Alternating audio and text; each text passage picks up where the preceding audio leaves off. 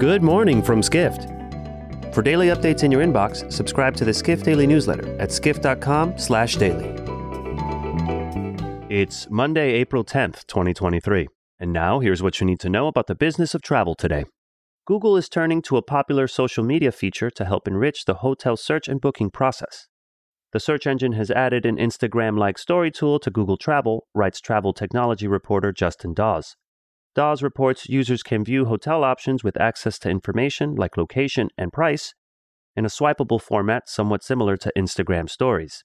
The user would then be able to save the hotel, book directly on the hotel website, or access third-party links for booking. Dawes adds the previous ways to view search results are still available, but Google is simply providing another option for users who prefer a different format.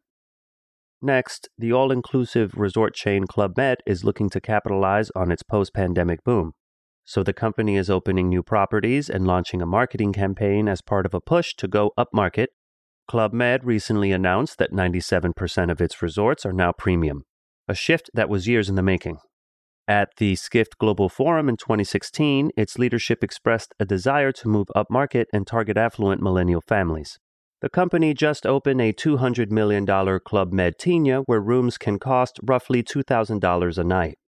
Meanwhile, Club Med has unveiled a new marketing campaign to help update consumer perceptions of the brand, including showcasing its exclusive collection resorts. One expert said Club Med's campaign reflects a trend where hotels are eager to cash in on the growing appetite for luxury. Finally, Spanish city Malaga is looking to host the Expo 2027 World Fair.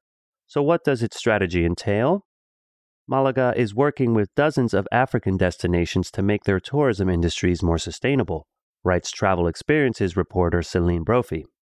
Brophy reports Malaga could roll out skills-sharing pilots with several African countries before 2027 if its bid is successful.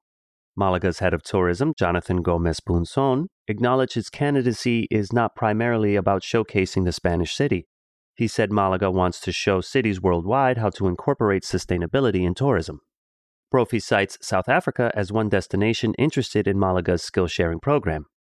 South African Tourism Minister Patricia de Lille said the company could replicate Malaga's advances in technology and sustainability to improve its tourism industry.